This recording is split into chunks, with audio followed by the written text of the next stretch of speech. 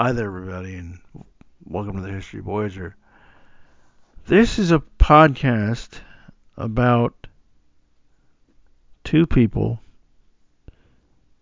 who aren't the same age, but historically speaking, I think arguably are rough contemporaries. But this is a podcast about two people who are rough contemporaries, essentially hashing out the state of the internet on the day it was recorded, at least as they understand it or see it. I had originally conceived this episode to talk about the fact that a paradigm has shifted, and the paradigm was that data should be free and that data, was free. And also I think that some of these platforms, some of these massive third-party companies were going to, if not always be there, they were going to be willing partners in this new sort of entry into cyberspace for all types of people and organizations. As I'm recording this part of the podcast, Twitter is either being rebranded as the letter X, or it has been rebranded as the letter X. Its user base has essentially plummeted. There's another application called Threads, which some argue is essentially a Twitter clone. Whether it is or not, I don't know. There are a lot of podcasts lately that seem to give importance to what is essentially a dying website. And it was always sort of a smallish social media outlet. And the question some people might have, if not in the future, in the present, might have, is why? I think it's because two reasons. One, I think people of a cohort honestly believe that if Twitter wasn't too big to fail, it was certainly important enough to stick around. But also I think it was sort of emblematic as, this is how you get information out and yada, yada, yada. Sort of similar. And there's other episodes I have. There's another episode I have where I talk to a reporter who worked with Vice Media. And I sort of position that episode and this episode as kind of the same, because people of a cohort are sort of coming into the realization almost as though they're being forced to come into the realization that actually the internet isn't permanent, number one. At least the sites on it aren't permanent, number one. Number two, they might not have been ever a good way to get real, actual communication that both needed to get across and was authentic.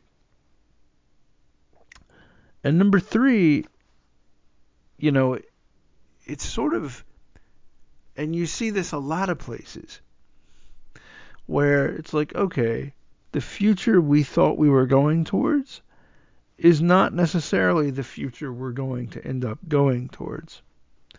And what do you want to do about that?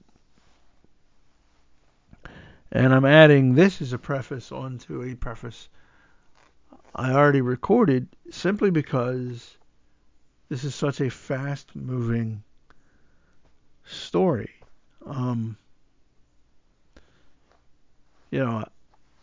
I've said previously that I thought Twitter would weather Elon Musk. I honestly don't know if the site that Twitter will become, that is X.com or whatever, I don't know if it's going to last the year, either this year or next year. But it was, right, wrong, good or bad, a pretty important site for a lot of people. And it was a pretty good way to communicate. It still is in some ways. But I thought this was a pretty interesting sort of oral history. And so here you go. And like I say, in the forward right after this, thank you everybody for coming with me to the new platform and getting the various word out. I think I'm going to be posting more to Threads, although, Zuckerberg is not exactly the knight in shining armor that he would want us to believe he is. But to be honest, I don't know what's going to happen to social media. I don't know that it, I think maybe there was a heyday, and maybe that heyday has passed, partly because people have become very adult or mature about what's actually happening, but also maybe just, Facebook, if you got off the garden path of family and friends, was basically a sewer. And that's pretty much the same with Twitter. I mean, if you got out of your Twitter bubble, it's amazing how quickly you could end up in the deep end of some situations. All right. Like I always say, I'm having a good day, and I hope you are too. And thanks for listening, folks. Hello, everybody, and welcome to the History Voyager. My name is Benjamin Kitchings. As always, there are a zillion podcasts out there. Thank you very, very, very much for listening to mine. Increasingly, I've begun to feel like an era has ended. At first blush, this era might not seem very important. It might not even, at first come into people's radar, maybe even a lot of people's radar.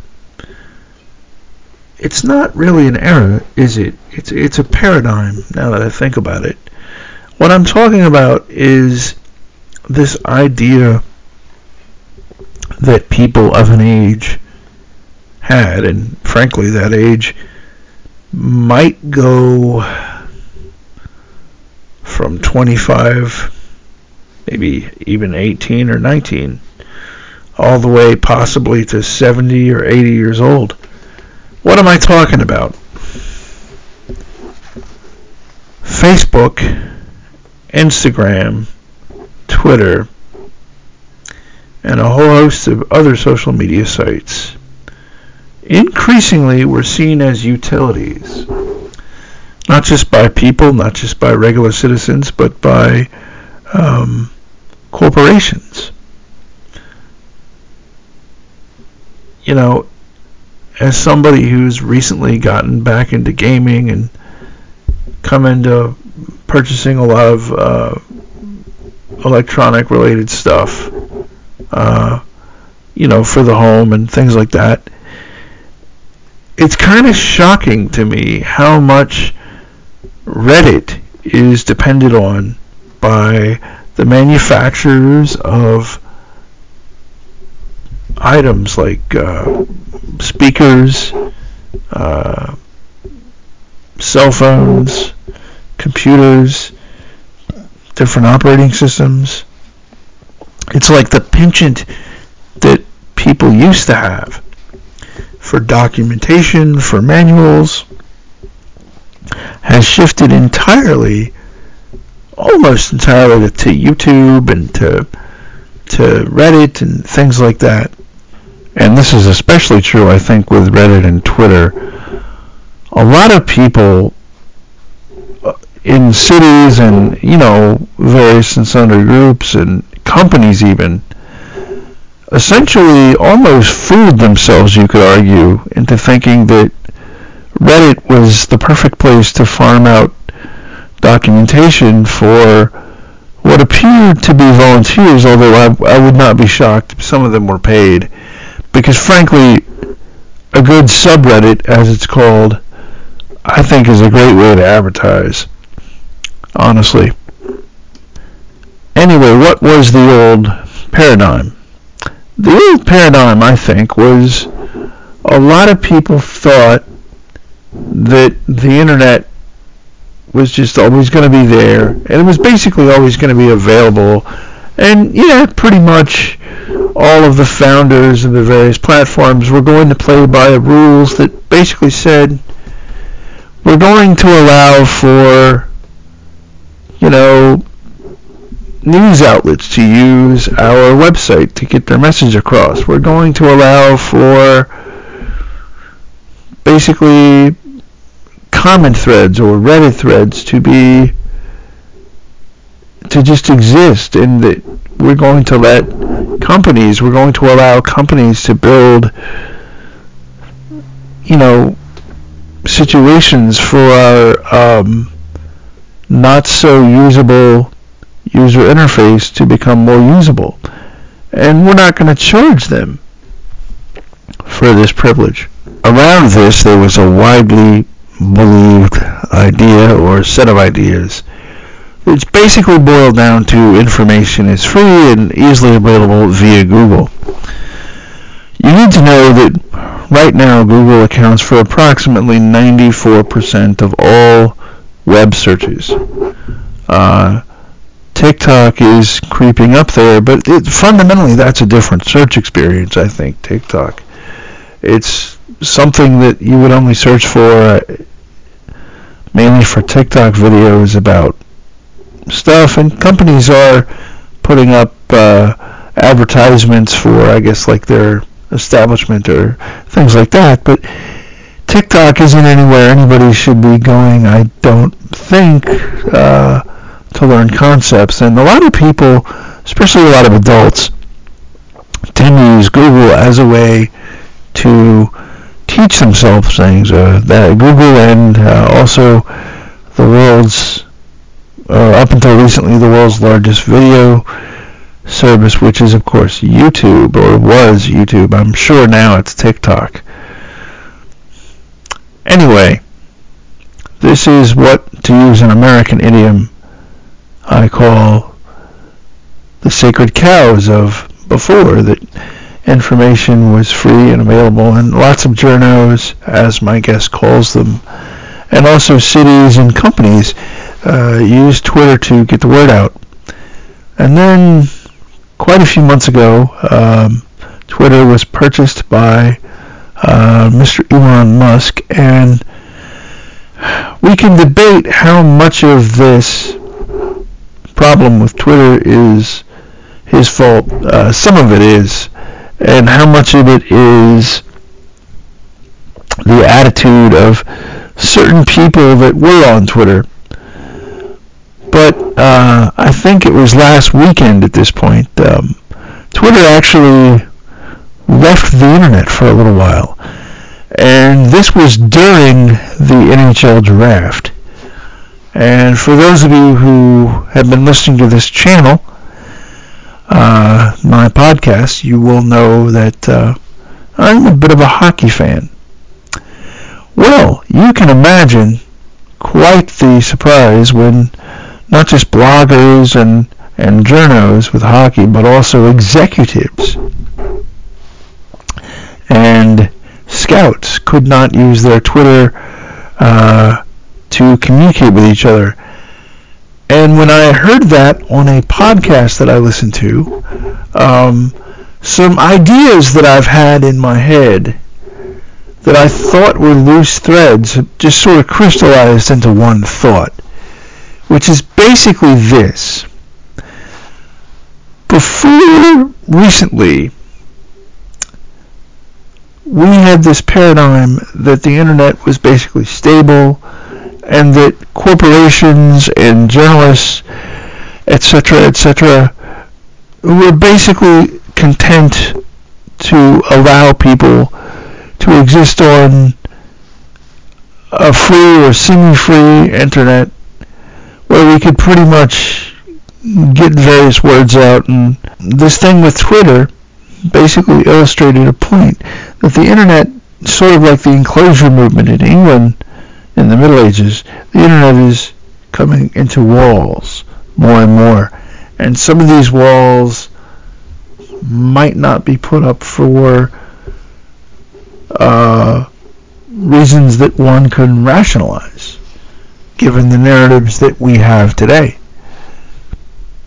I think also one of the other paradigms that is being severely challenged is something that people used to say, especially about Twitter, was that Twitter was the news. Well, I can hear that now, and I mean lots of people can hear that now, and immediately people think, well, that was marketing. And it was actually very effective marketing because people were doing it themselves. People were going on Twitter to look at the news. And I suppose if one only went to read papers or what CNN or whatever was saying, then yeah, sure, it can be somewhat of a digest of the news. But that's not all Twitter was. It was a lot of things. Infamously, when the website Toler decided to ban pornography, a lot of the pornography went to Twitter. Twitter was also a place to go promote independent IP because you could use hashtags and put your IP in front of people. If you use the right hashtag,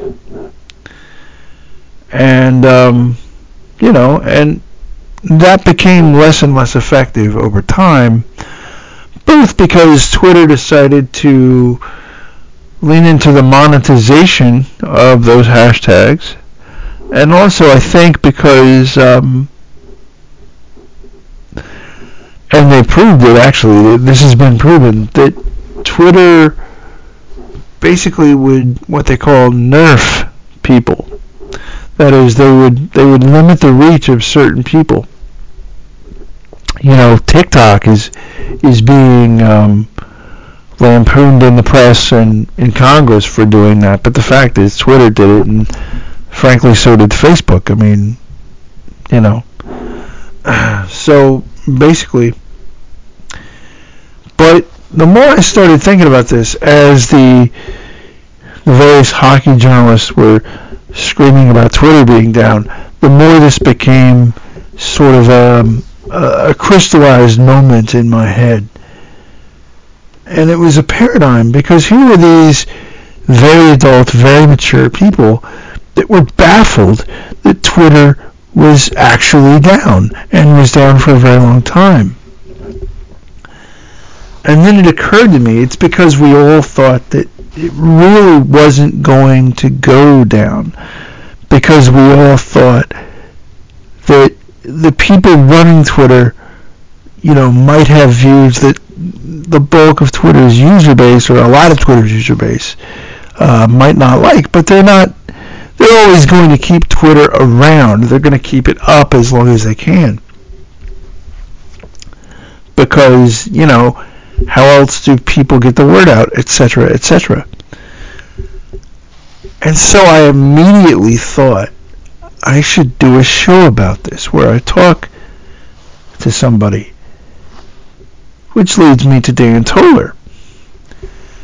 Dan Toler is a very thoughtful guy. He's a very intelligent person. He runs a show called Relevant History. You can find it anywhere you listen to podcasts.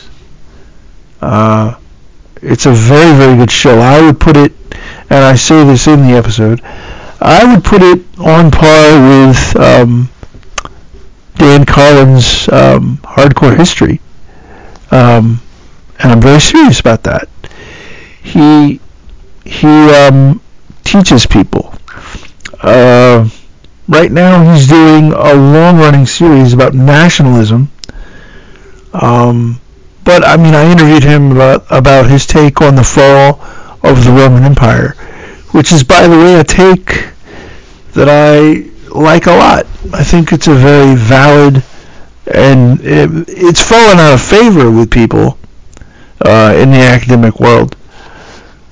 But his take on the fall of Rome, I think, is very worthwhile and a very, interesting and worthwhile thing that people should hear. He's like myself. He's an independent podcaster. He resides. He'll happily. He doesn't care if I tell people. He resides in Syracuse, New York. And anyway,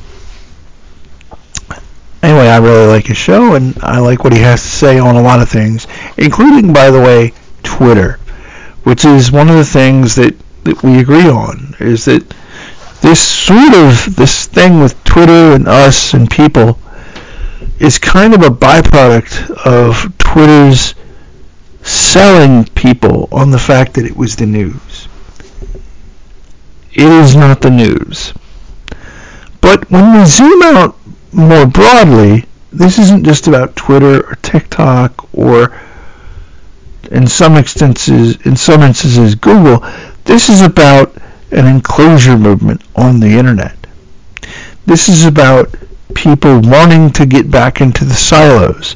This is about media figuring out that once people become accustomed to paying a monthly fee to watch Netflix or to listen to Spotify, why can't they pay a monthly fee to read the newspaper on their phone? So in some ways, I think we're going to head back towards the future. And in other ways, I think we're going to go off into, I don't want to say brave new world, because that's not at all what I'm talking about, but sort of a hybrid of a very, very old way of thinking mixed with very new technology. Mixed in a lot of instances with technology that is so new that only the children know about it. There's actually a famous thinker, I can't remember his name right now, who said this is one of the only times in history that the child is actually teaching the parent about something as vital as how to do the parent's job on a new platform. And I think that's important, and I think that's going to pay. We're going to reap the consequences of that in multiple ways, and not just positive, but not just negative, but also positive consequences. And also, a lot of you have come to the new platform, and I'm grateful for that. There still are multiple feeds. One of them is dead, but multiple feeds on Apple. But in general, if you Google the History Voyager podcast, the whole thing, you can find me. Thanks a bunch for listening, and I'll see you later. Okay, folks.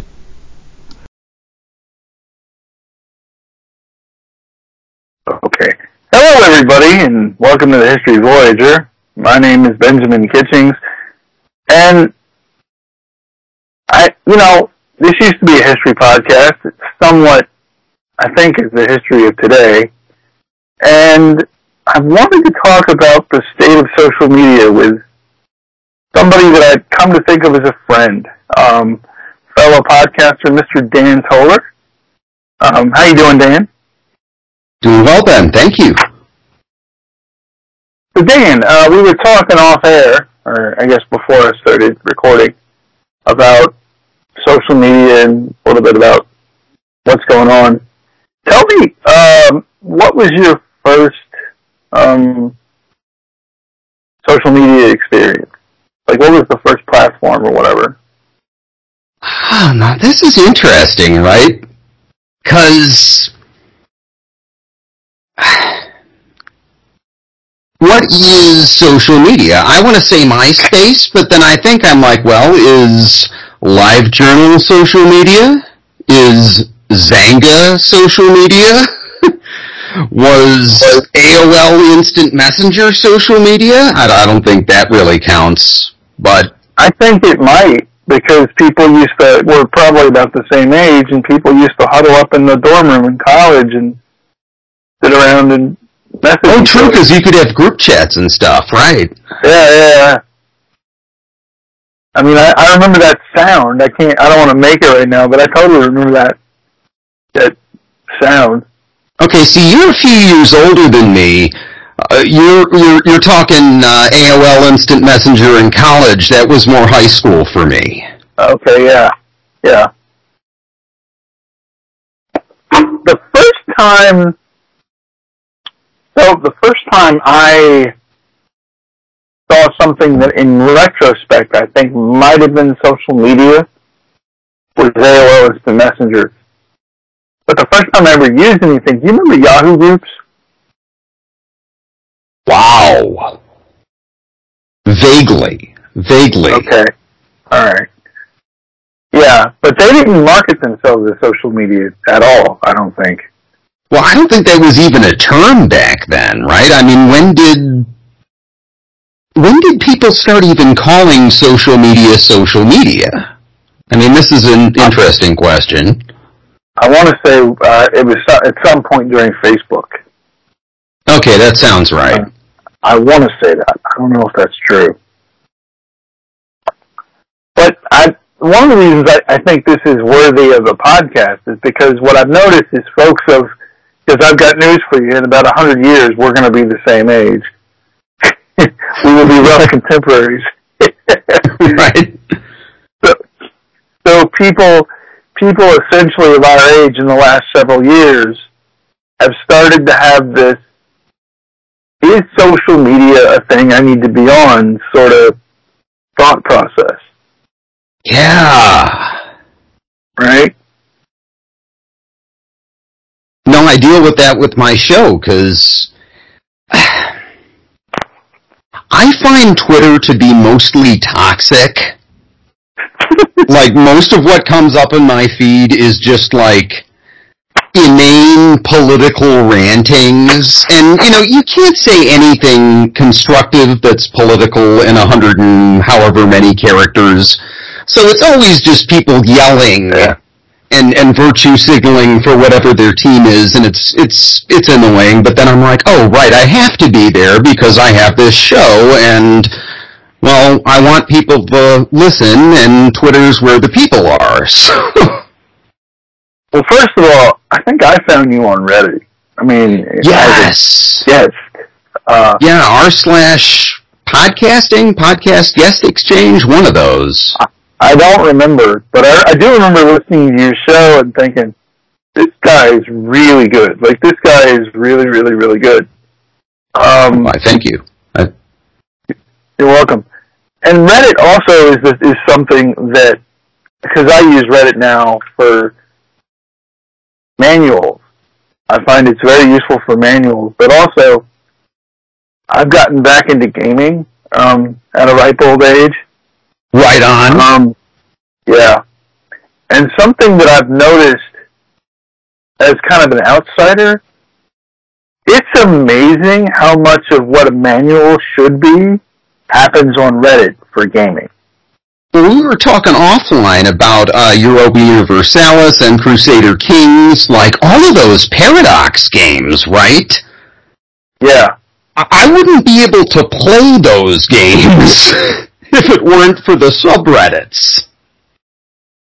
I need to go. I want to like Europa Universalis. I mean, I love the premise. I love the premise, but the mechanics, I just can't get around. So I spend time on Reddit, and it occurred to me, I was like, man, if you went back 20 years ago and you said, hey, president of Sun Data Systems, this is a third-party website And what we need you to do is instead of doing documentation for your products, just have volunteers talk about it on this third-party website, and people will figure it out. Right. Well, yeah, they're gonna, I don't know how they're gonna deal with going public, honestly. Have you been following the whole, did you follow the brouhaha in the last couple, I want to say month or so at Reddit with the blackout and everything? That was one of the reasons why I even wanted to talk about this with a person, was, like, some of the subreddits, like, closed. Well, some of the subreddits that I'm aware of, because I get my podcast guests from there, some people really need those. Like, some people actually need them. Yeah, like people who rely on a particular product, whether for their business or their health, maybe. Right, exactly. Like people that are asking questions about health, or people that, so the screenwriter subreddit, for one, the guy wanted to close. He wanted to darken, but too many people were like, no, I need this for my job. I need this to do my thing. Or like what was another subreddit? I don't remember, but there was a couple subreddits that were basically for professionals for their jobs. And they wanted to close, but people were like, no, I need this. And I thought, here we are using social media for something that it was never intended to be used for. Right? Not in the beginning. Right. Do you remember the old Usenet groups, the alt groups? I'm not that old, but yeah. I used to hang... Well, that's funny because we talked about me being a little younger. I used to hang out, I guess, with some oldsters in alt.2600. It was the hackers alt group. Okay. And it's where I learned a lot of the first things I learned about computers was just hanging out in these Usenet groups. Mm-hmm. But nobody was relying on that as documentation for anything. Like, I don't think anybody really shed a tear when that went away. We just woke up one morning and realized we hadn't been on Usenet in 10 years and it was irrelevant. Well, I think there's an awful lot of people that go to YouTube University. You know? I think there's a lot of that. And I mean, I'm guilty as charged for like Linux and stuff. I use it because I'm trying to learn Linux. So, but that wasn't around, years ago. Okay, I see what you're saying. So you can search YouTube and how to do X, Y, Z, what have you. Mm-hmm. Or GitHub or whatever. Yeah. Yeah, incredibly handy that way. Oh yeah. But see, I mean, I used to get emails from. I think I told you this in the thing I said to you. I used to get emails from Google saying, "Hey man, we don't like you running ads for this podcast on COVID."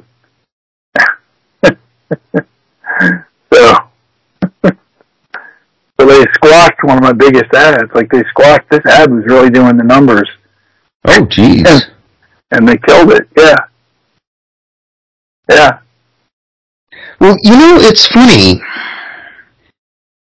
They worry so much about businesses getting upset about what kind of content their ads are going to get aired with. Right. I don't think they've even got the basics right yet, though. Can I tell you a story of something that happened to me just last week? Okay, please.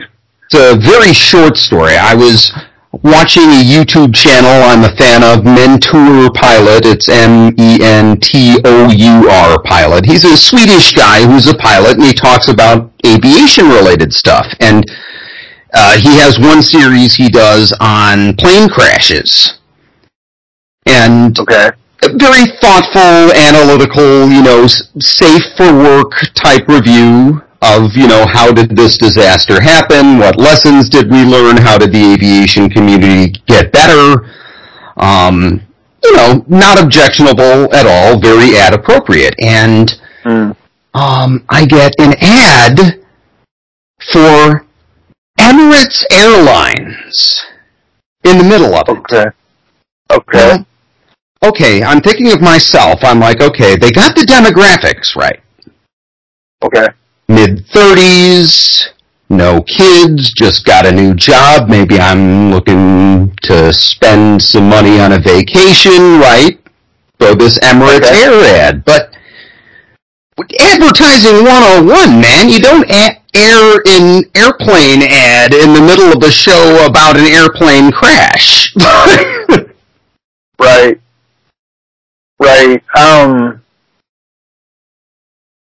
I can tell you on the back of my Google ads, I can deep dive into demographics if I want. I can deep dive into I can go ape on like, do I want this version of this OS looking at me or that version of that OS looking at me? Right? Or whatever. But, it's like I think they're focusing on the wrong things. For one. Or some of them not. They need to focus on what you're saying. Like, what are you putting this on? Right? Right. And they also, I think, need to focus on, like, is this guy putting out information that people want to hear, like, that's useful?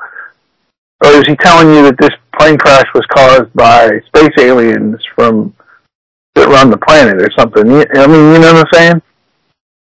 See, that one's trickier for me, because, and again, it's so hard to do at scale, right? Because I'm thinking about being a history buff. I'm thinking about the History Channel and some of the nonsense they air, right? Mm-hmm. I mean, ancient aliens and all that nonsense, right? Mm-hmm. And yet they have advertisers who are willing to pay good money to have their products aired during those time slots, right? But that's being done by human beings. If that makes sense. I see what you're saying. You can't do that with a bot. Because a bot, there are only certain products where that works, where that doesn't kill your credibility. I mean, I would think so. I watch a lot of tech reviews. Some of the tech reviews I watch are pretty huge. I would assume they have a person for them. I'm guessing. Okay. I'm guessing. I don't know. Like kind of figuring out where to place ads. Yeah, I mean, do you want to, so I don't know if you know who NKBHD is, but do you want to have an ad for, I don't know, a Medicare ad on an NKBHD review of a phone or something? Gotcha. Let me ask you this. Because I've noticed this. I have two separate Google accounts, one for me and one for my podcast. Have you noticed on your Google account for your podcast that your ads are different than your regular? Yes. Okay. Yes, very much so. Talk about that. Oh.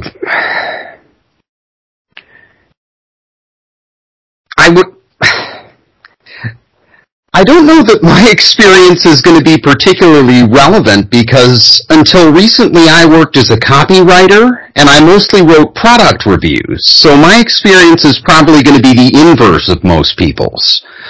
With my personal account, I was doing work stuff and I was doing so many tech reviews day in and day out that my quote-unquote interest as far as Google is concerned is just kind of throw it up against the wall.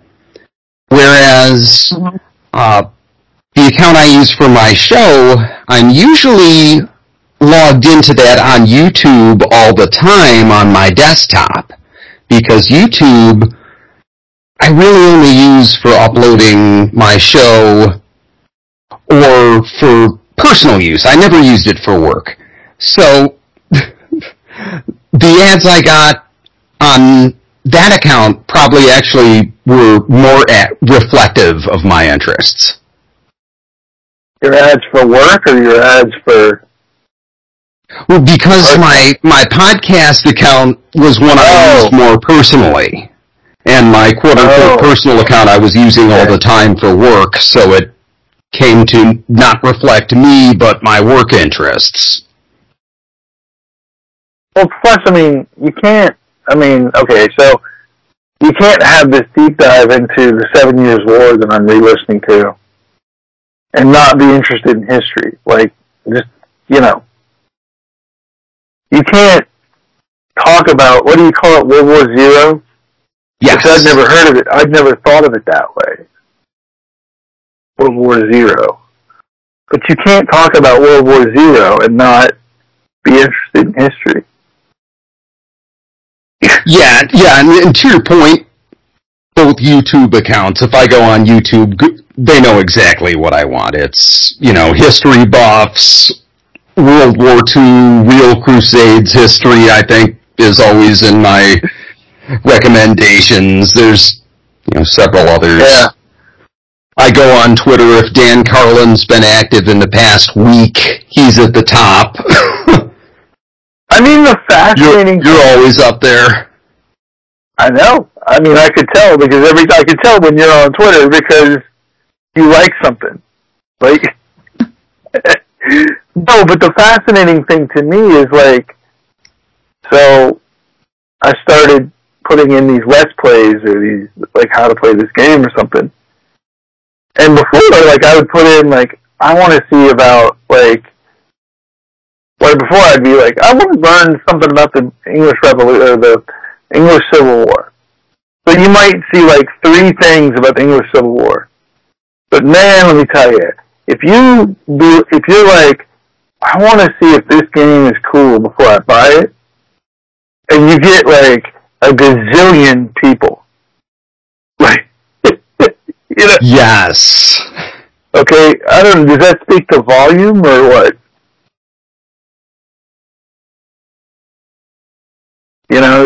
Probably. It depends what the people are saying, doesn't it? Because did you see? Oh, now I'm forgetting the name of the movie. The one. I'm being a very bad guest here. The vegan guy. I cannot remember his name. The vegan guy. Oh, he was the vegan guy. He was in Requiem for a Dream.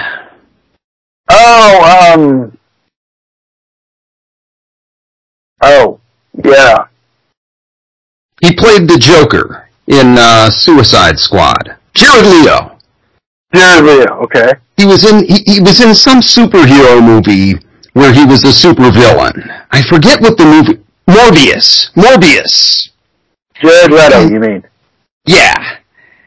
And the movie was horrible. It was supposedly just really bad, but it went viral for being bad, and Disney or whoever saw that it was trending on social media, and so bought more theaters for it, and, basically wasted their money because they were renting theaters and they weren't selling tickets because they were trending for all the wrong reasons, but they were getting mixed signals. A movie ticket these days is so expensive. You can't hate watch a movie in the theater. You really can't.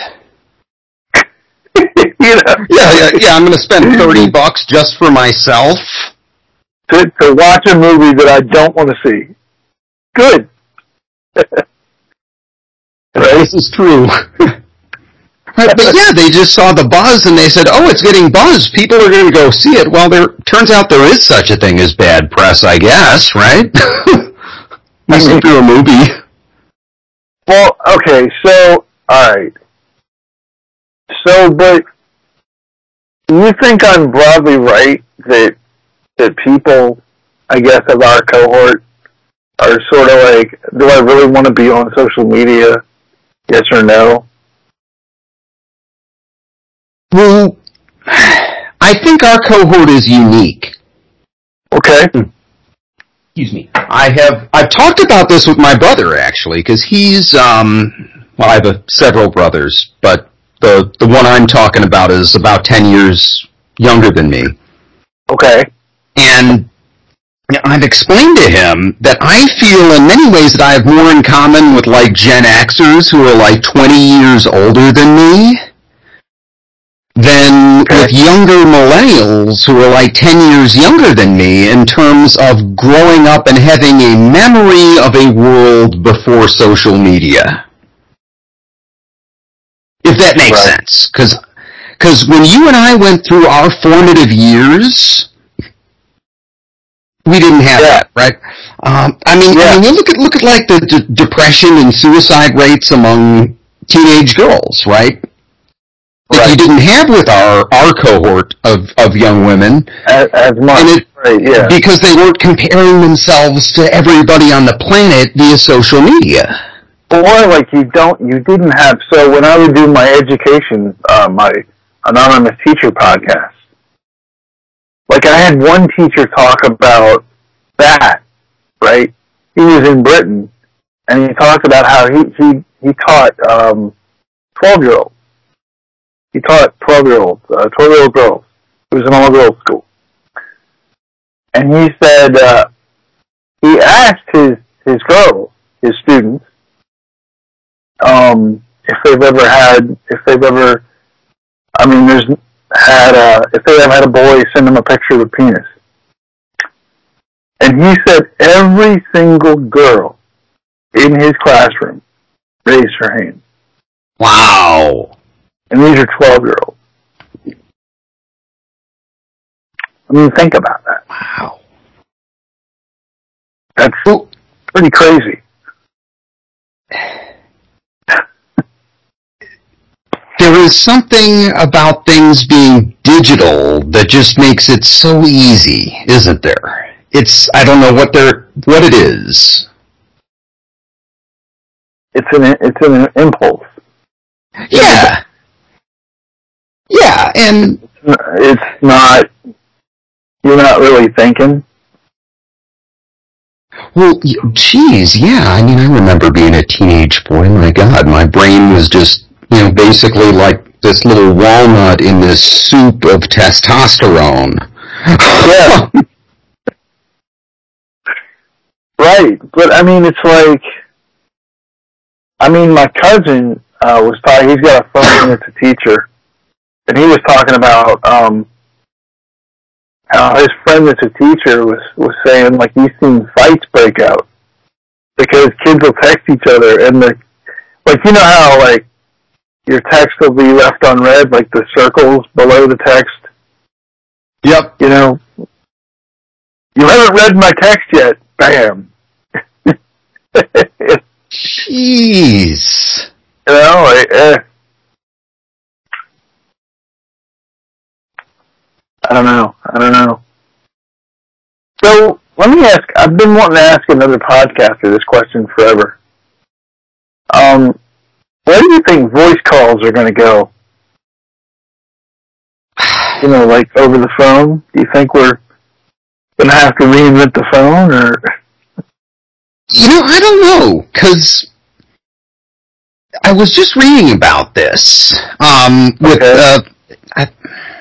I want to say I was reading about it on Yahoo News, but they reprint so much stuff from other places. I don't think they actually do any reporting anymore.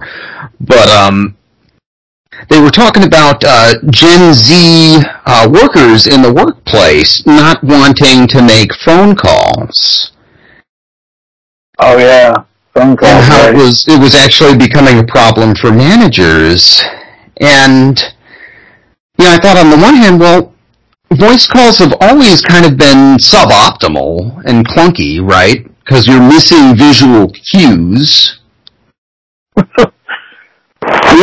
should tell everybody we're right now on Skype. Yes, I can see Ben right now. And there is something to the visual cues, right? I mean, if you're telling a story, I don't feel the need to say, yep, right? I can just kind of nod along as you're telling your story, and you can keep, and it flows more naturally that way with the nonverbal communication. On the other hand, there are times I don't want to be on a voice call. Or, I'm sorry, there are times I don't want to be on a video call. Right. I think I said one time, Twitter is the only social media app out. I mean, TikTok is the only social media app around that you have to shave before you use it.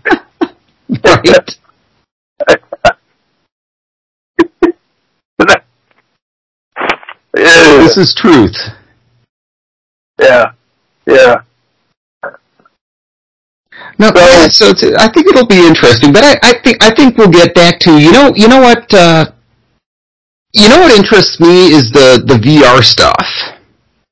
Yeah. So if we're talking about communications in the future, right? VR kind of takes it full circle, right? Because then you can get the remote aspect of a phone call, not having to be physically present, but then you get all the nonverbal, and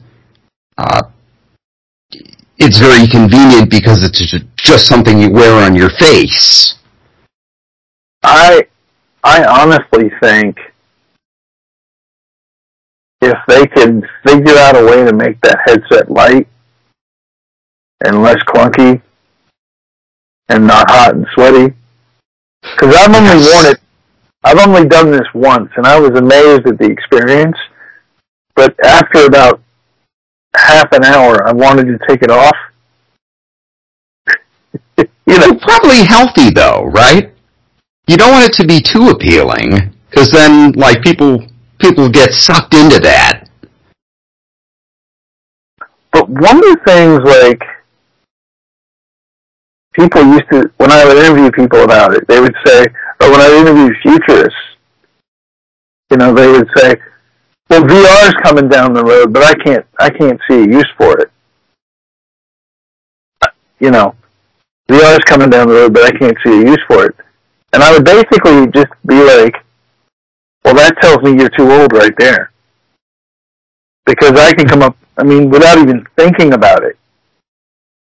What is this podcast rated? Because, Rule 34? I'm rated not safe for work. What's the deal? Exactly. I can think of some pretty explicit uses for VR, and all right. If nothing else, people are going to take us there. So then we got to ask the question: well, what can we use this technology for that is actually productive?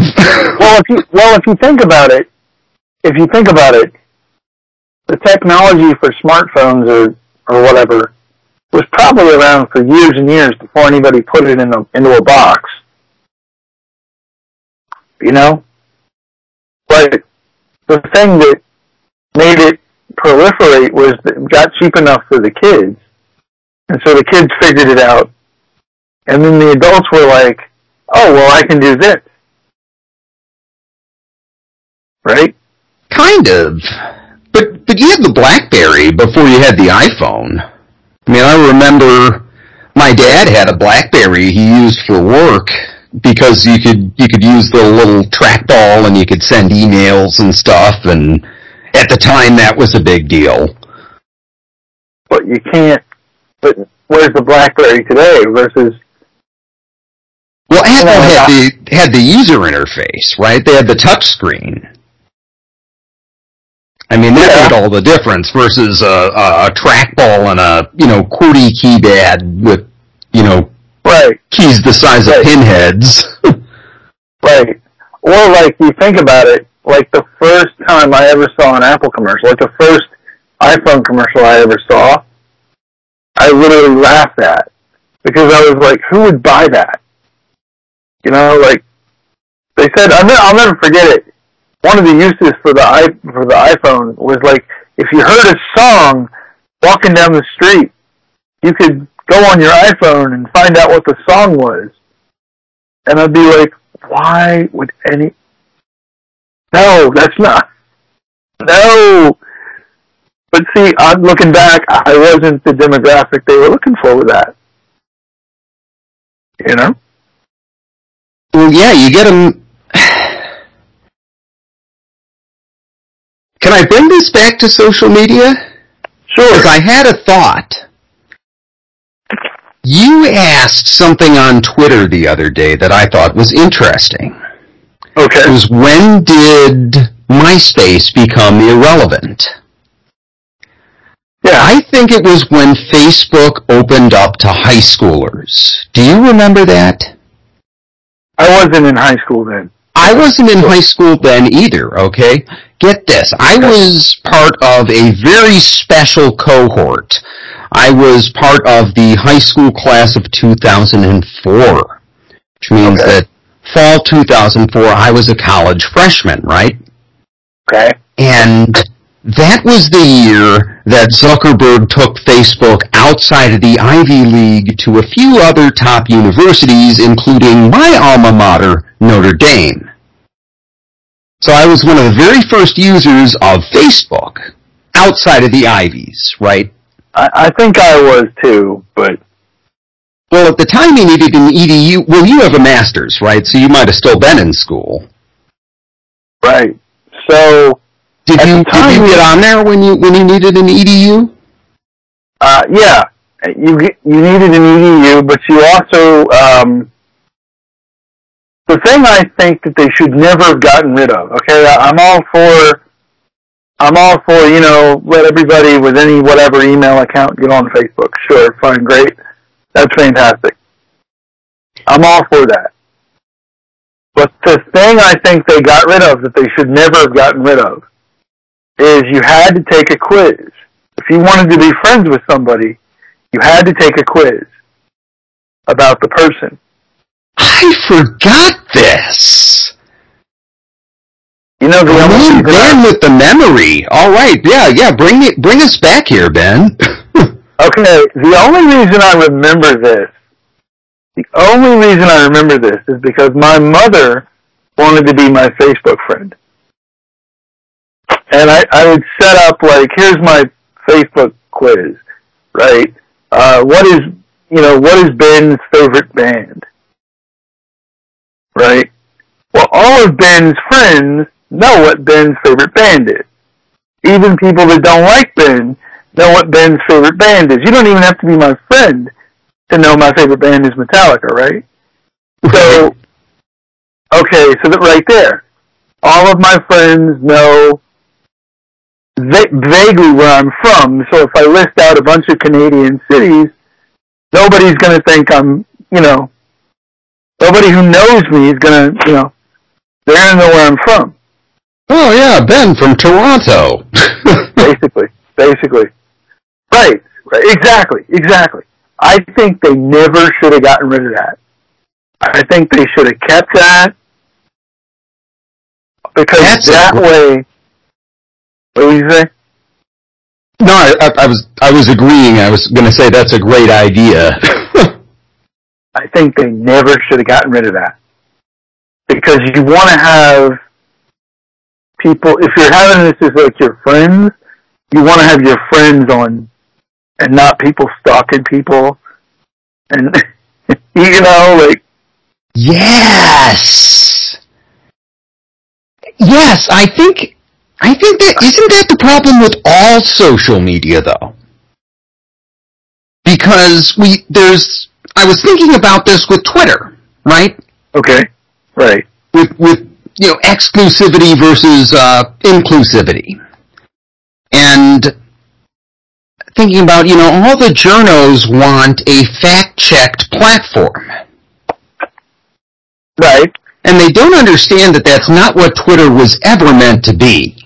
I was in college when Twitter started. Twitter was where you went to tell your friends what bar you were going to.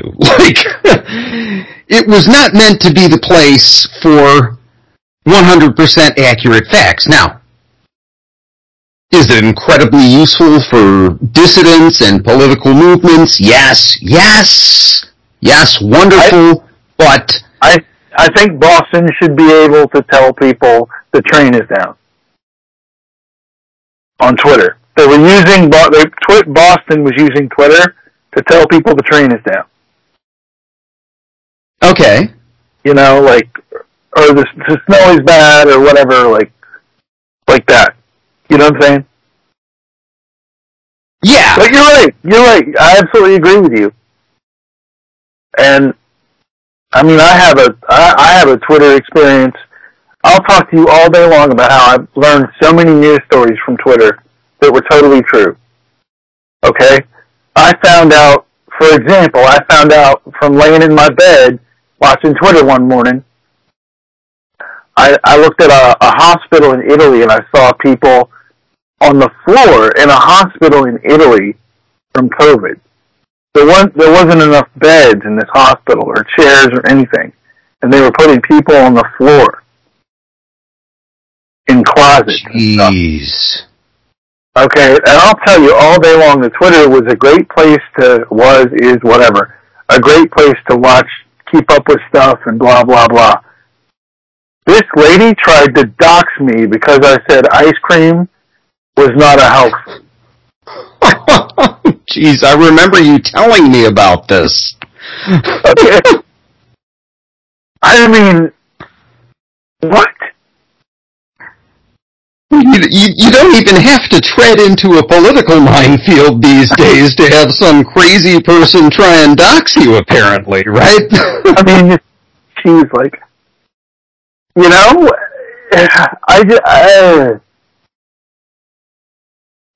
right. I think the journos and people, serious people, might have sold everybody on the idea that Twitter was the AP. And yeah, and you need and for that you need some degree of exclusivity. And that doesn't sound nice to say, because everybody wants a democratized system, but I'm saying if you want a fact-checked ecosystem, you have to limit membership. Because you can't scale the ecosystem without using bots to police it. And if you're using bots, you're going to make mistakes, and well, there you go. Right. I mean, exactly. And then part of the problem, I think, is we get into this. We had a plague that a non-zero number of people never bought. They never thought it was real, even to this day. And I think that got us into a problem. Right. Elaborate. When you have COVID, and you can argue about, I even argue how many people died from COVID. Was it 1%? Was it 2%? Was it 3%? Yeah, we don't really know because there's so many comorbidities.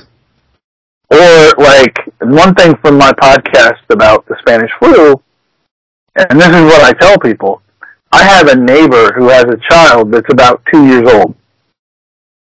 When that child is 78, they will it will come back from the dark room, so to speak. How many people died from COVID? That's when they're going to start to pull in the numbers. When they look at the population curve, you mean? When they think about things, okay, so with the Spanish flu, modern folks today are running around knowing that you can't die from the cold. Okay? Well, Oh, I see what you're saying. It mutated. It became less deadly. It is still with us. so Dan, here's the deal. In several years in that time span, dying of the quote cold was one of the main ways people died. You're talking pneumonia, right? I mean, you get a cold, you get a bacterial lung infection, and yeah. But so they died. Antibiotics. That's all she wrote. Well, what they did was they diagnosed what should have been the Spanish flu as a cold, and the person died. Okay. Or like one of the things I noticed from talking to people about COVID was the number of people in fact, it was one person who said they're not missing anybody. You know, all the people in their lives are present and accounted for. It made me realize people are dying from COVID, or people or whatever from COVID, and nobody's paying attention to those people. You know. Yeah, well, it's going to be interesting, especially over in China with them reopening, because you know, they had lockdowns for a couple of years, so no natural immunity, and then they didn't want the Western vaccines. They had their homegrown vaccines, and it turns out those aren't much good against the variants. I don't think anybody, not anybody, I don't think a lot of people, I think a lot of people thought COVID was going to go away. Was just magically going to disappear. Well, as soon as it went worldwide, I knew it was endemic. I think anybody who understands just basic, what do you call it, exponential growth knows it's endemic because it's out there. And once go ahead. No, you go ahead. Well, I was going to say, once it started to mutate, that was it, right? That was game over. Because if you had one original variant and you had mass inoculation, maybe you get rid of it like you got rid of polio. Or almost got rid of polio. That's a whole different conversation.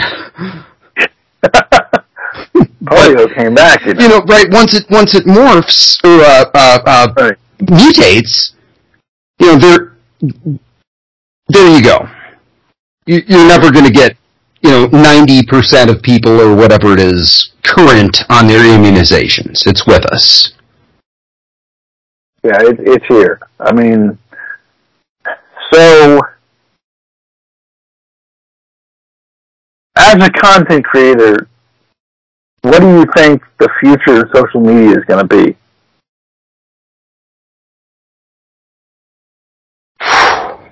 Looking into my crystal ball here? Yeah. I see more democratization and more and smaller platforms. Take the Reddit model. Yeah, because we were talking about this. They've got a problem. And their problem is, well, yeah, because they're trying to go public, right? But their problem is they have a lot of upset moderators. And their moderators are not just maintaining their individual communities, they are enforcing site-wide rules. If these moderators in various communities stop moderating in the subreddits, you're going to see an explosion of bots, you're going to see an explosion of spammers, porn, all that stuff. Just all over Reddit, because nobody's moderating. Okay. And this is I know what Reddit is, you know what Reddit is, but I have, or maybe I used to have a lot of people, maybe I still do, I don't know. But I have people that don't know what Reddit is. So why don't you explain what Reddit is? Okay. We can try it together. So Reddit Reddit is a massive forum. It's really just a platform with a whole bunch of independent, semi-independent forums called subreddits.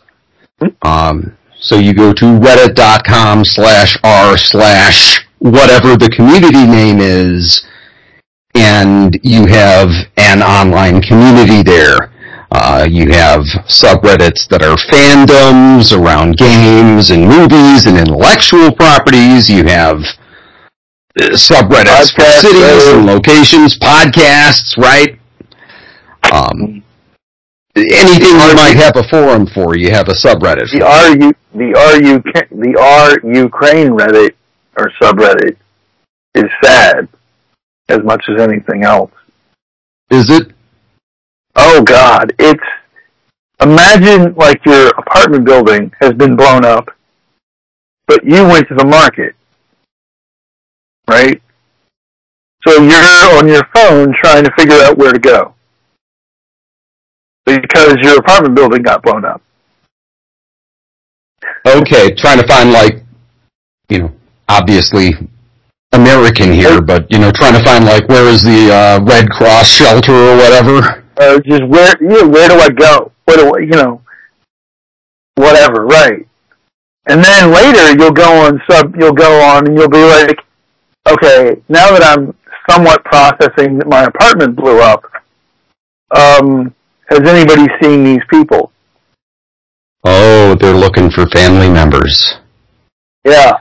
Well, that's one of the nasty little secrets, not so secrets over there in Ukraine is what the Russians are doing with not just shelling cities, but kidnapping and deporting children.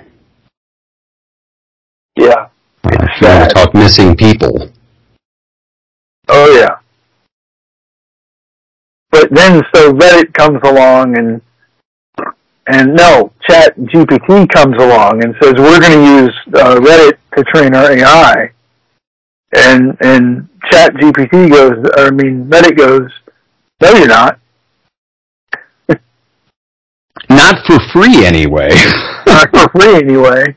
You're going to pay for that. Right. And, I get it. Absolutely. Right, those are, page requests, page views that costs Reddit something when the AI bots scrape them. It's not free. Right. And see, I thought you were going to talk about the bombshell that accidentally came out that Reddit has never made a profit, despite the fact it's one of the most used websites on the internet. Oh, well, I just thought that was common knowledge. Their CEO said, something I think is true, he said, we're 18 years old as a platform, we should start paying for ourselves. They're 18 years old? Yeah, I didn't know that. Apparently they are. Wow.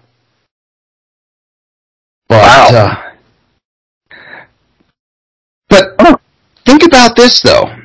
They're not profitable now, and they have all of these moderators, right? All of these moderators for the various subreddits enforcing their rules for free. Right. That's hundreds, potentially thousands of employees that they don't have to pay because these are people who care about, the Europa Universalis subreddit or what have you, enough to volunteer their time and be a moderator. Well, if those mods aren't happy, they're just going to stop. It doesn't take a whole lot of friction to cause someone to say, you know what, I'm done with this. And then what does Reddit do? How long do you think it is before, I don't want to dox you, I don't really want to dox me. Okay, let's pretend like we lived in Los Angeles. I'm open about my location. I'm in Syracuse, New York. Okay, sure. Okay, let's pretend you live in Syracuse, and let's pretend the Syracuse subreddit is run by somebody, And let's pretend the Syracuse subreddit moderators decide to close down to protest whatever. And then let's pretend like the mayor of Syracuse is like, hey, but we were using Reddit to get the word out about XYZ, blah, blah, blah. Right? Right, okay, now who's going to step up and be moderator? Or how do we unlock the subreddit, A, and then B, how much should I pay somebody to do that? Oh, I see what you're saying. And then C, should we have that person work for us on Reddit? Right? Oh, does the city start paying them?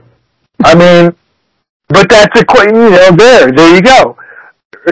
Well, that's a valid question, though, right? Because it could be a social media manager's job, right? Hey, I run the city subreddit, I also run the Facebook page, and the Twitter, and the Instagram, and all that, right? And then that's easy to roll into a job description.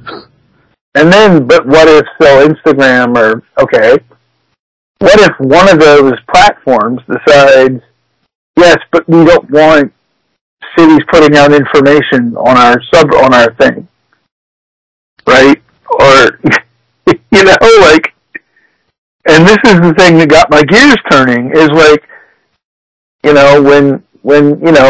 say, well, when the owner of Twitter says, well, this news outlet is propaganda, but this news outlet is not, right? Well, we've always had that problem with news, right? I mean, you go back through a lot of the country, you still find papers that are the Cleveland Democrat or what have you, and go back far enough, and turns out there were Democrat and Republican newspapers. Actually, yeah. Yeah, and you go back and read them, and they're all just complete propaganda. Fascinating when you're trying to put together a historical story.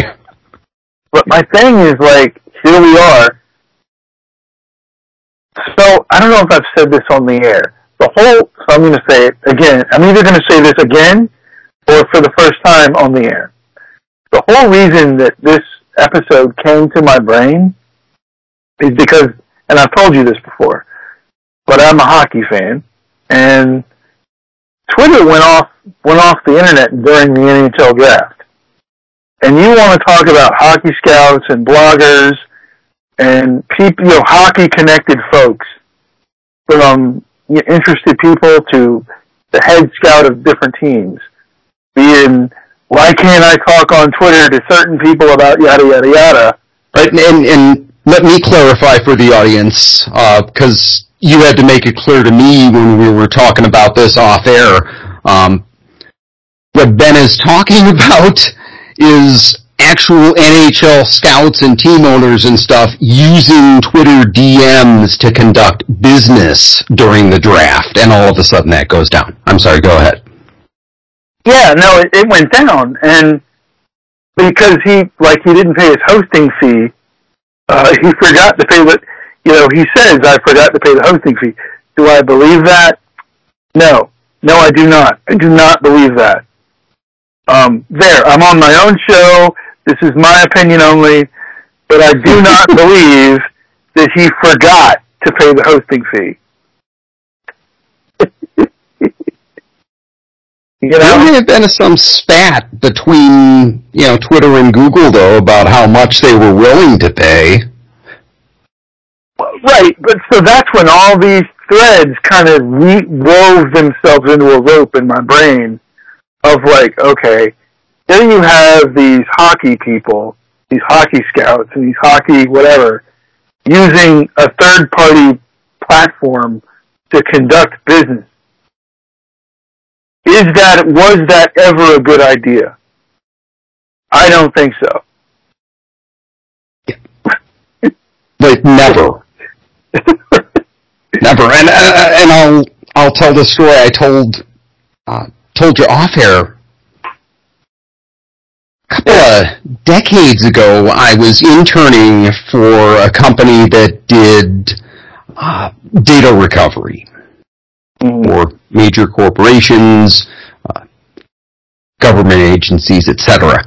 And for our internal communications, we had this instant messaging application that was integrated with Lotus Notes, and it ran on our systems, and it was horrible. It was clunky, you couldn't find your contacts, it wasn't searchable. It was just a horrendous user interface. And so everybody used, for a while, AIM, and then we used Yahoo Messenger. Mm-hmm. But my dad was an executive at the company, and he was very upset about this because we were a disaster recovery company. Well, what are we supposed to do if the internet goes down? We can't be using Yahoo Messenger. We should be using our own internal stuff on our systems that we know works, but we weren't. And this in the recovery industry, so one can only imagine that if it's happening to the NHL nowadays, it's everywhere. Everybody relies on these. Well, the NHL was just yelling about it because it was, quote, their time to shine, I guess, you know. But I mean, if this had happened during the NFL draft, it would be much bigger news, at least in this country. Right. Be interested to see what Canadian Twitter has to say about this, eh? So my favorite team is Canadian, so I'm on a little bit of Canadian Twitter. They were not happy, eh?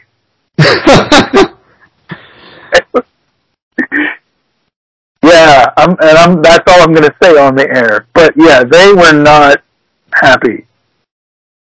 One would hope that this causes people to rethink what tools they're using as an organization. Because that's on the organization, really, right? I mean, if you are the NHL,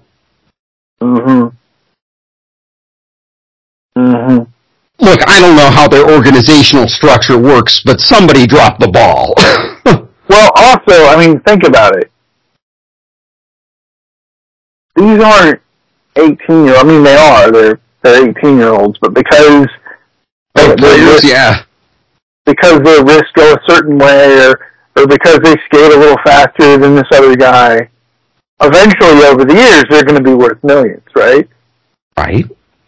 Imagine what a lawyer would say about that later, right? I mean, if you start saying, I don't know if you follow hockey, so let me try. Okay, if you say, like, my engineers were working on a program, and they were talking about it through Twitter, and then this other company, like Twitter sold this other company the DMs that my organization was having. Okay, I see what you're saying, and the DMs were with someone who is now a celebrity or what have you, so those DMs are super valuable. Right, so my engineers were coming up with this piece of software, and they were talking about it on Twitter DMs, and then Twitter thinks, well, I need to keep the lights on. Let me sell these DMs to this other company. You know, because if you read the TOS, that's our property, right? Like, whatever you put in Twitter is our property. Right, we're really just trusting them not to share that stuff because of the reputational damage to them. Exactly. And that's not necessarily a good position to be in. Especially, you know. Go ahead.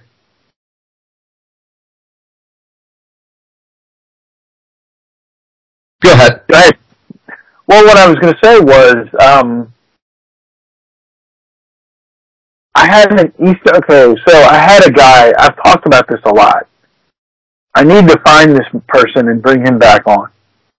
Because he had an amazing point that he told me, and it was too early for me to hear it. He said that these social media platforms aren't building community. that we are the product. You know, Yes. You know, these are major corporations, and we are the product. They are profiling us and selling that to advertisers. Yeah. Well, Exactly. And that gets back to, you know, what I was talking about earlier with exclusivity, right? Right. People got upset about Twitter introducing a paid blue check. Now, full transparency, I pay for my blue check. I signed up because I thought it was a good idea for identity verification, but I see both sides, though, because, like, for example, Stephen King went off on it, and I think he's right. He said, why should I have to pay? I am the one bringing people to Twitter. They should be paying me. Okay, well, maybe if you're Stephen King, that's true. If you're Dan Toler, maybe it's worth $8 a month to have that check mark. I think in your case, if I were you, I would totally pay for a blue check mark. Because you have a podcast that I think is on par with Dan Carlin. You know. I tip my hat, sir. You can't see it, but he just tipped his hat. No, I mean, I think, you know, you want people to know, I think you're right. I think it can be a verification. But I forget the celebrity, but there was a celebrity that pointed out that when he was first starting out, before the blue check mark, I don't think he was first starting out, but it was before the blue check mark. There were people impersonating him online, and they were doing very nasty things to people, saying that he was them, or saying that they were him. So he put out a Twitter thread basically saying, I'm leaving Twitter, and it's not for whatever reasons, because of this is why. This is what happened to me years ago. This is why the blue check mark exists. This is why it's a thing. You know. Well, yeah, that was the thing that disappointed me, right? Because I think what you're getting at is they messed up the rollout big time, because the whole thing was it was supposed to be verified. And my experience, they never did anything to verify me. Right. I am who I say I am, but, you know, imagine I'm some stranger, some person who doesn't like the Dan Toler podcast and goes and, you know, registers a relevant history Twitter account and gets the blue check and then goes out and, you know, starts, you know, posting swastikas or something. Like, you know, I mean, where is the verification part of that? Because that's what I was supposed to be buying for that $8, right? Was the verification. But then again, let me ask you a question. If you had to present them with your driver's license or whatever, a passport, I don't care. If you had to give them a digital picture of a passport or something, would you do that to prove it was you? To be verified? Yes.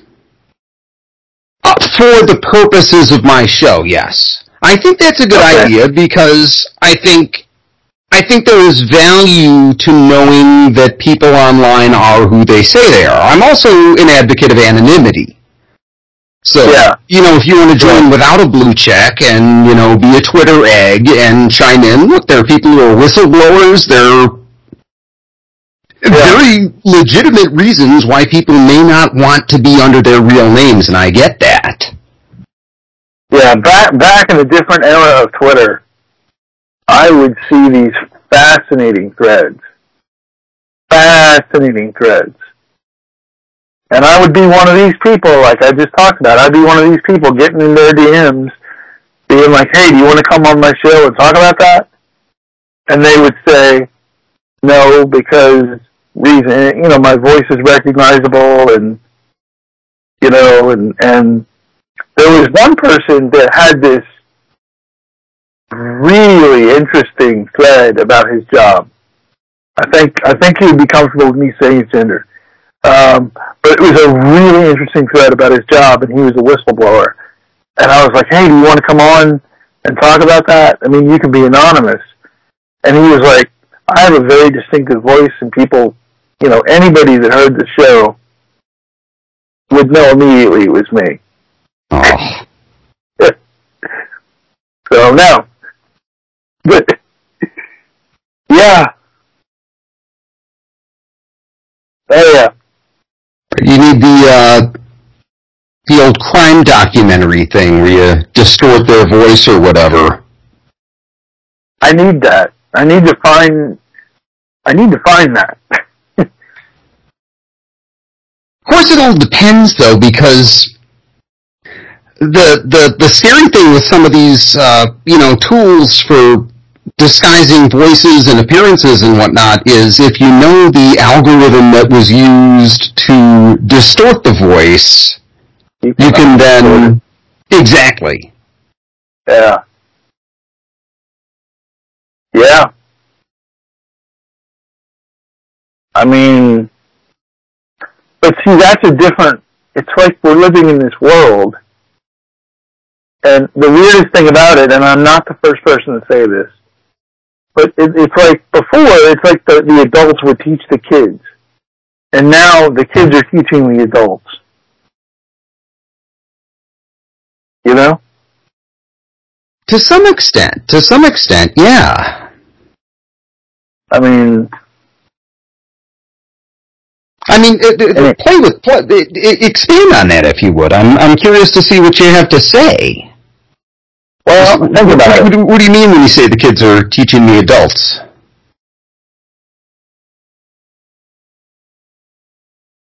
I mean, okay. So I told you I just got a laptop for my mom because she said she needs a new laptop. And I decided I use Windows 11. And I've decided I don't like Windows 11. And I don't like Windows 11 because Windows 11 pumps ads into my user experience. And software as a service, isn't it wonderful? And there's a lot of background processes. And there's a lot of apps that I didn't put on this machine that are on this machine. And I don't like that at all. Oh, wow. That's not good. I said, right. So I said, why don't I get you a Linux? Because I'm somebody that I watch tech YouTube to relax. I'm weird. I'm really strange like that. So I was watching the Linus Tech Tips. Shout out to Linus Tech Tips if he's a listener. I was watching the Linus Tech Tips review of System 76 laptop. And I thought, well, Linux is a cousin of Android. How hard can it be? How hard can it be? So that's what I mean. Gotcha. Okay, and then you go on YouTube, and we're back to YouTube University? Right. We're back to YouTube University. But I was on YouTube University for that before this. I mean, because I like learning. Oh, me too. I just thought, I don't know anything about Linux. I'd like to know about it. But I thought, and it amazes me how GUI, graphical user interface, that's an acronym. It's amazing how GUI that laptop is when you want it to be GUI. And when you want it to be a graphical user experience, it's very much like that. Well, I remember using SUSE Linux. This is going to date me, but about 13, 14 years ago, I was running SUSE Linux. Yeah. On a laptop. It was kind of amazing what you could do with that. Yeah. Problem back then was you had to do everything yourself. I remember trying to watch a video on it, and I had to, decompile the executable. and then manually move a bunch of files to different folders to get the drivers set up and stuff. It was very much a DIY experience. The only, and again, this is not a System 76 commercial. They're not a sponsor, but yeah, if they want to be a sponsor, I wouldn't be mad at it. Hey, there we go. But the only thing, I couldn't install the Microsoft fonts. I don't know why. But you can fire up YouTube and watch YouTube. Okay. Right out of the box. So pretty much anything you want to do that's browser-based, then you can do? You have to use, right. And you want to also keep it to the store, like to the little pop shop. It's Pop OS, so it has a similar to like a Play Store or like a whatever they call the Apple Store. Gotcha. You know, so you have to keep it to the pop shop or, I mean, I'm not good enough with Linux yet to go venture out on the World Wide Web and download, you know. Crash your mom's computer. Well, the thing she said, I want to be able to print off this. And I said, well, it's nice to want things. I mean, I'll look into that. You know. But I had seen, so the thing that pushed me over the edge was I'd gone to YouTube University for something else, and this person was talking about how Microsoft has a keylogger now. And I thought... Like in Windows? Yeah, there's a keylogger in Windows. Really? For real. Wow. That's somewhere... Yeah. Kind of scary. And somewhere in the Microsoft TOS, apparently it says that whatever you type into your Windows machine is actually their property. Thank you very much. Geez, see, I'm still running Windows 10, and I'm working on a new build this year, because I think this year is the cheapest semiconductors are going to get for a while. And I'm not looking forward to this Windows 11 upgrade, man. Well, I tell you what, go on YouTube and look at the System 76 channel. Oh, I'm too old to run Linux, man.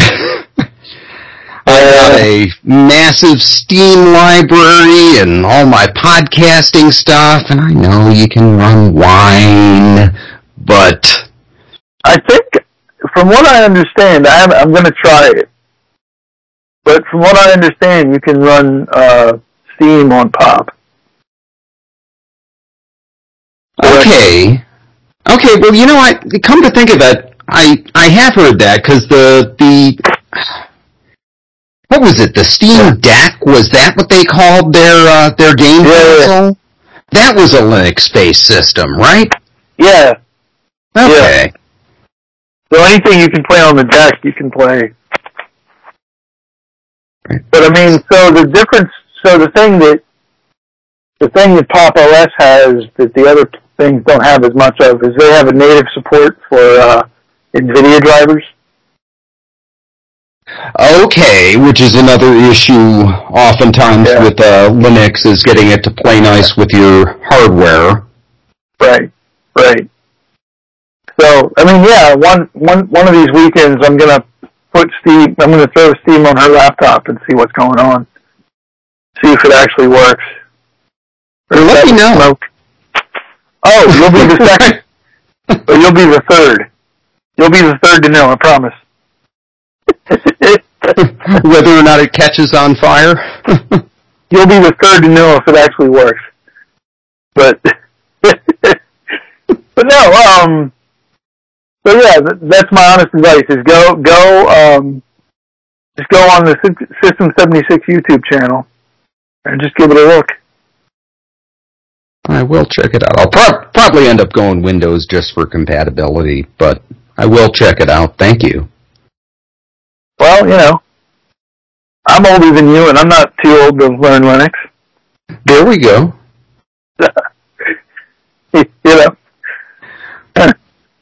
All right, Dan. You've been a good sport. We've been at this for longer than the clock runs. But I want you.